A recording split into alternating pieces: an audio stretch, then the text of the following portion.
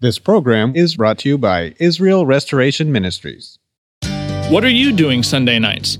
Come join Friendship with God radio Bible teacher Tom Cantor of the Friendship with God Fellowship Church every Sunday night at 5:30 p.m. at The Vine at 9336 Abraham Way, Santee, California. Watch and listen live around the world to Tom Cantor Sunday evening on YouTube.com by searching for Friendship with God Fellowship or by going to our homepage at friendshipwithgod.org. That's friendshipwithgod.org. Welcome to Friendship with God with our Bible teacher, Tom Cantor. Today's message and previous messages can be listened to or downloaded for free at friendshipwithgod.org. That's friendshipwithgod.org.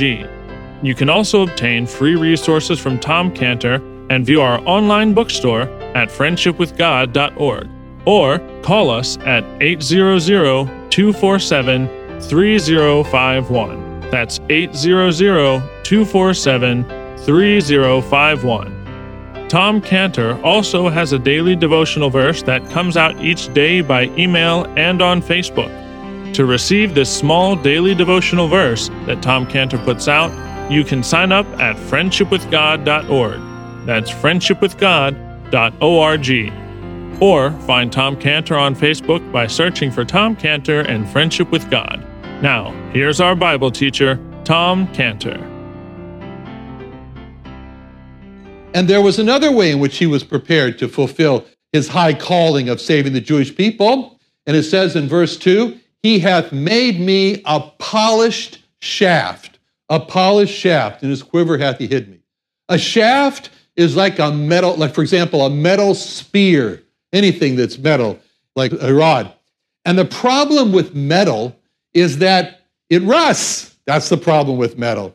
And the only way to get that rust off and to make it nice again is to rub it with some abrasive material, like sand on a cloth, rubbing it there. They can make sandpaper or whatever. And as that sand is rubbed over the rusty spear, the rust comes off, the spear becomes beautiful, it becomes shiny, and it's called in verse 2 a polished shaft. And the Lord Jesus said that he was like that polished shaft. He hath made me a polished shaft. In other words, he was rubbed with abrasive sand.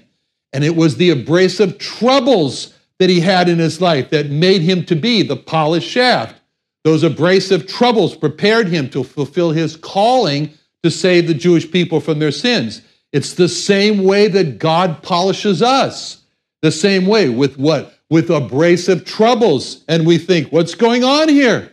Why am I having all these troubles in my life? And God says, your metal's rusty.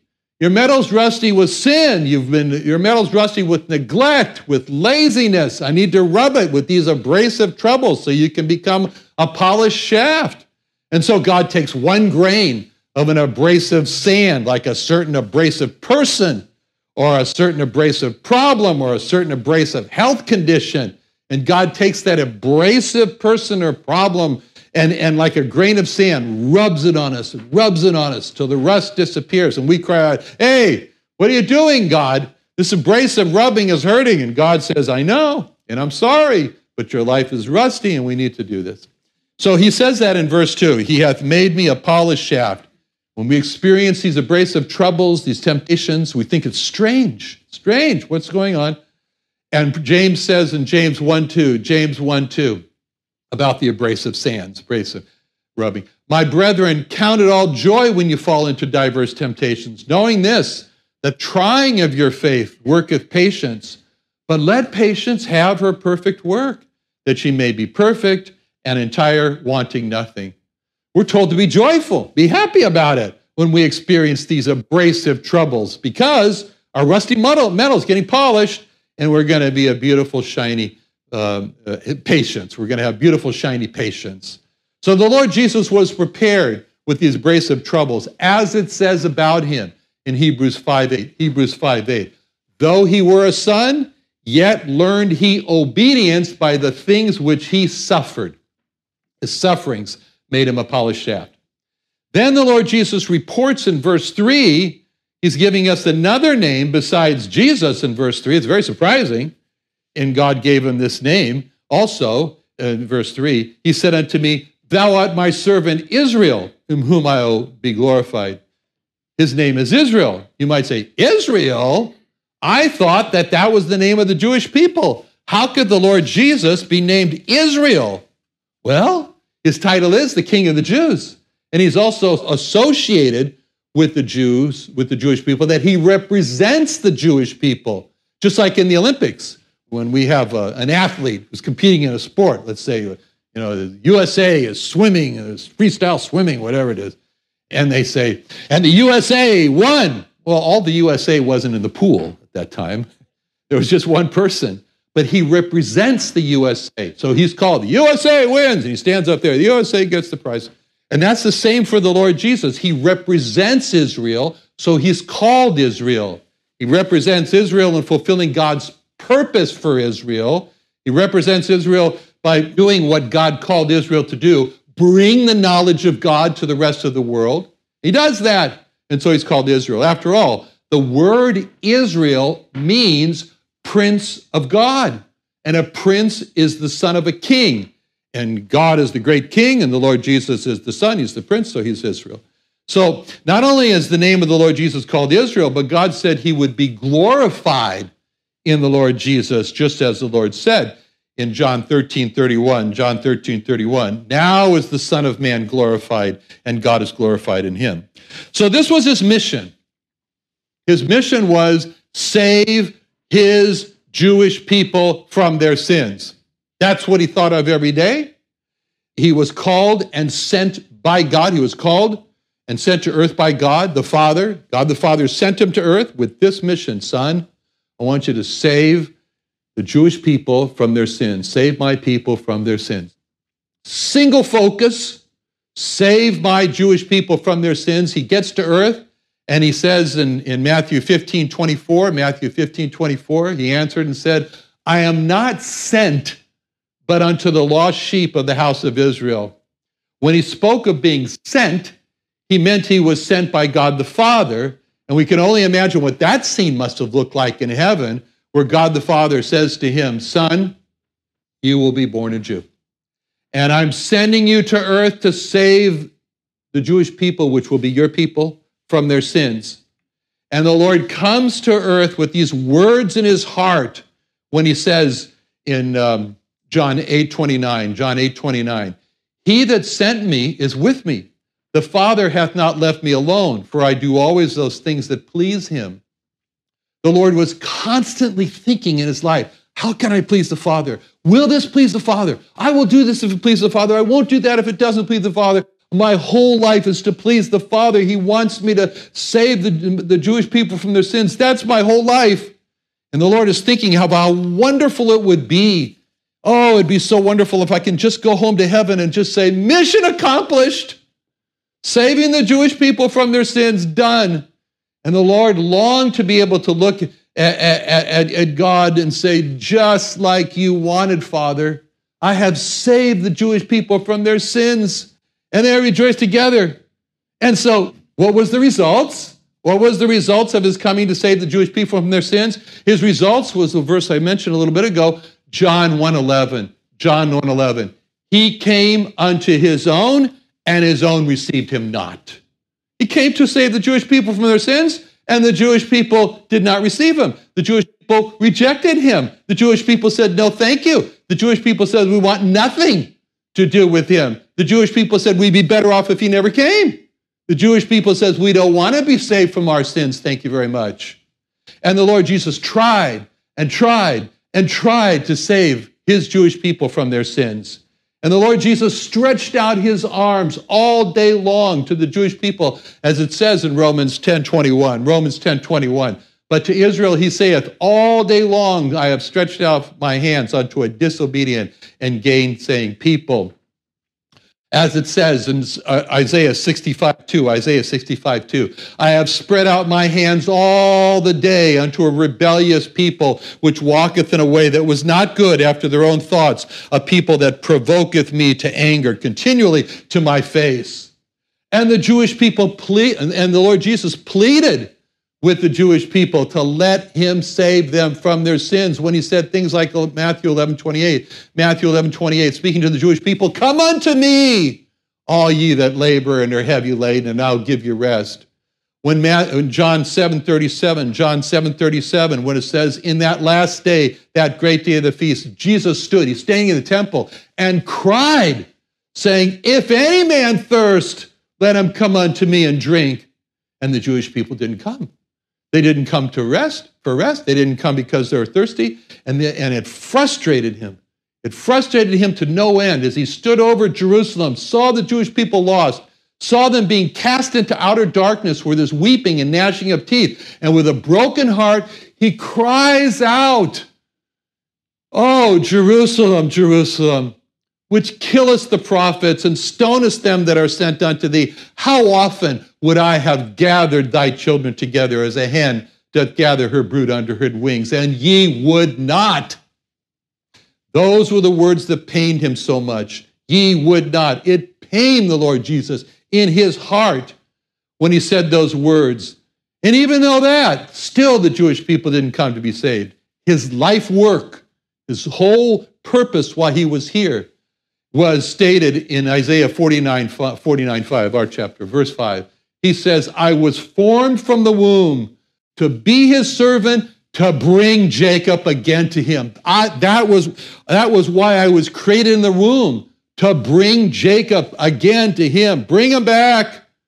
It says in verse 6 of our chapter, verse 6, "For him to be my servant, to raise up the tribes of Israel." Verse 1 again, called from the womb with a calling reflected in his name. Jesus is going to save the Jewish people, his people, from their sins. Life work, be God's servant, bring Jacob back, gather Israel back to him. And every time he heard his name,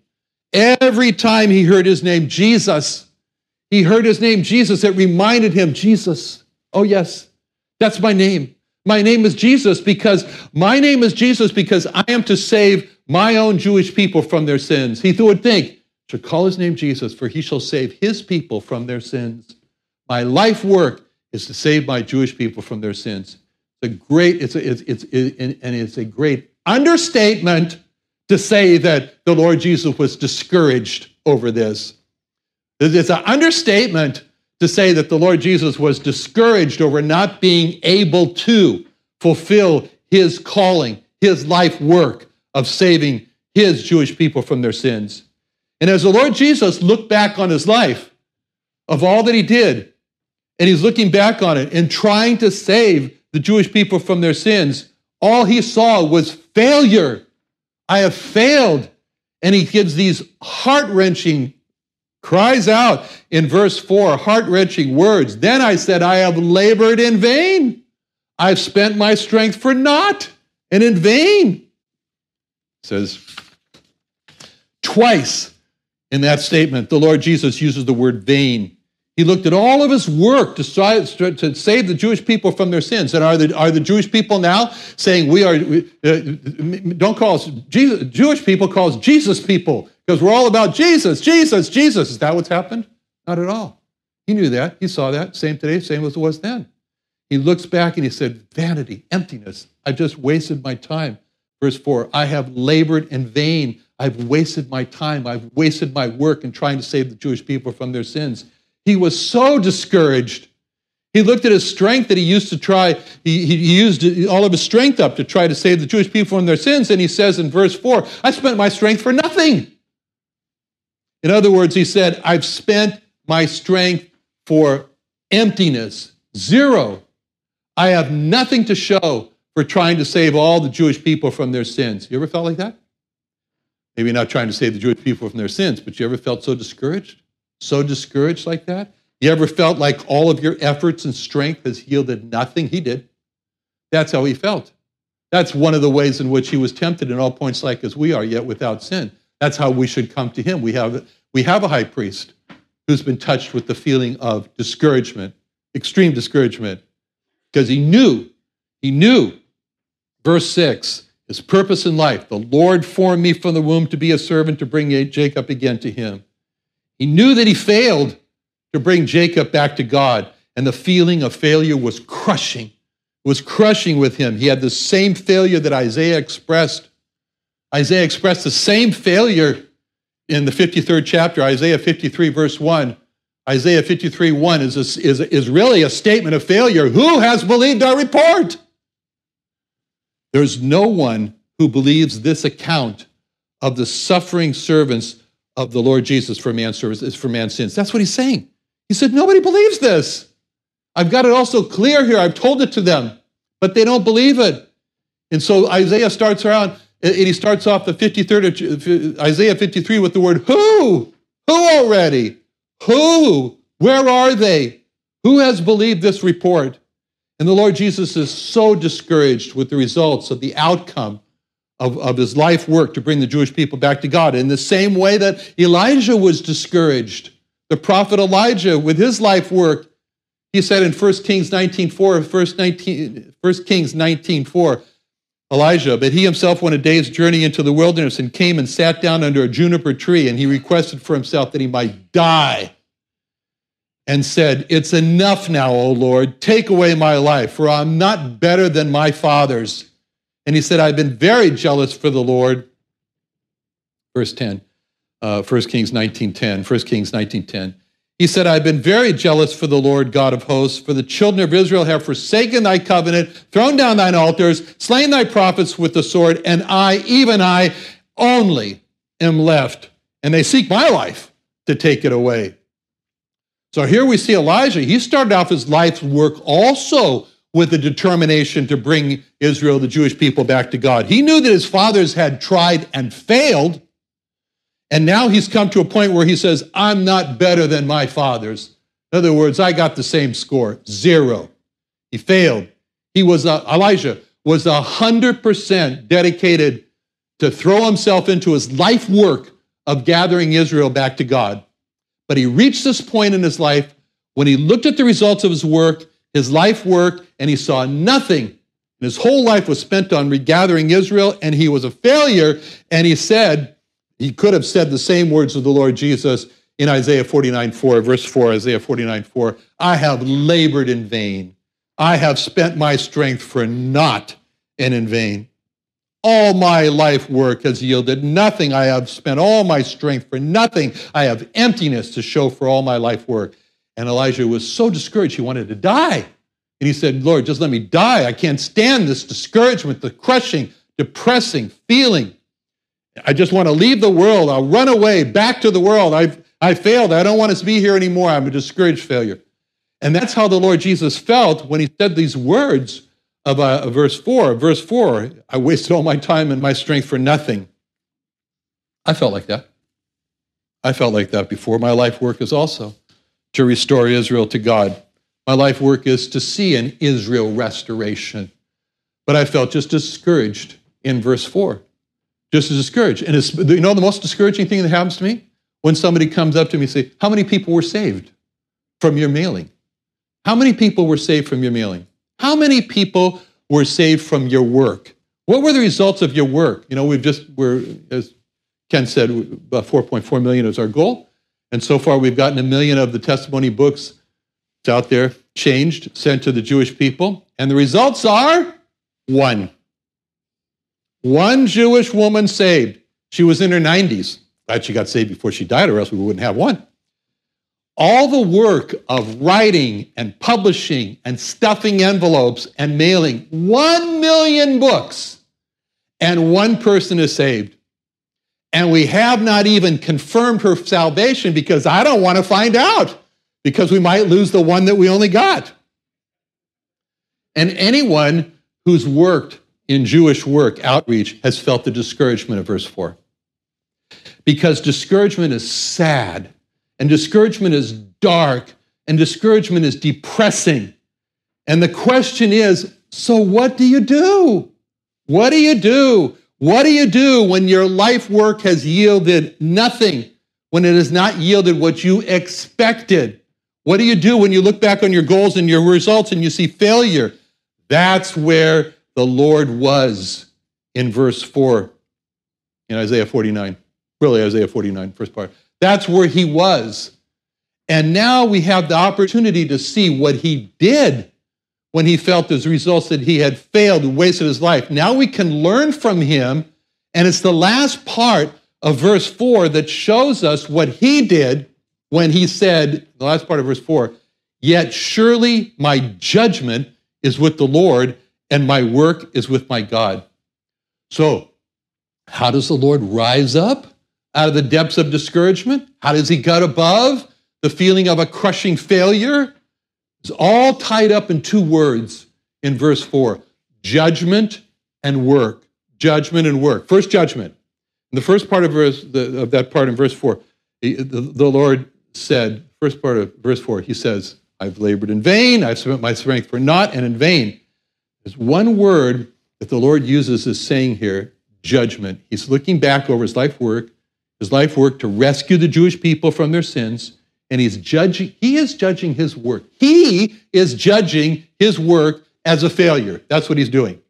The Lord said was that in the first part of verse 4, he says, "Nothing, nothing, nothing." He said, that's a self-judgment. That's a self-judgment. His own judgment of his own work was failure. That leads to discouragement. What the Lord was doing there is judging himself over the results of his work to save the Jewish people. And he could say, my judgment for my results is a failure. But when you and I get discouraged over lack of results from our work, we're in essence saying, my judgment from my results is with me. That's what he was saying in the first part. My judgment, 0, from my work is with me. I made it. That's the problem. That's the first problem that needs to be corrected to rise out of discouragement. This is where we see the Lord correcting his course to rise out of discouragement with one word, and it's the word surely. Surely. Full stop now. Surely. He's saying, no more. Enough. Stop. Surely. This is the same as when the Lord Jesus was in the Garden of Gethsemane.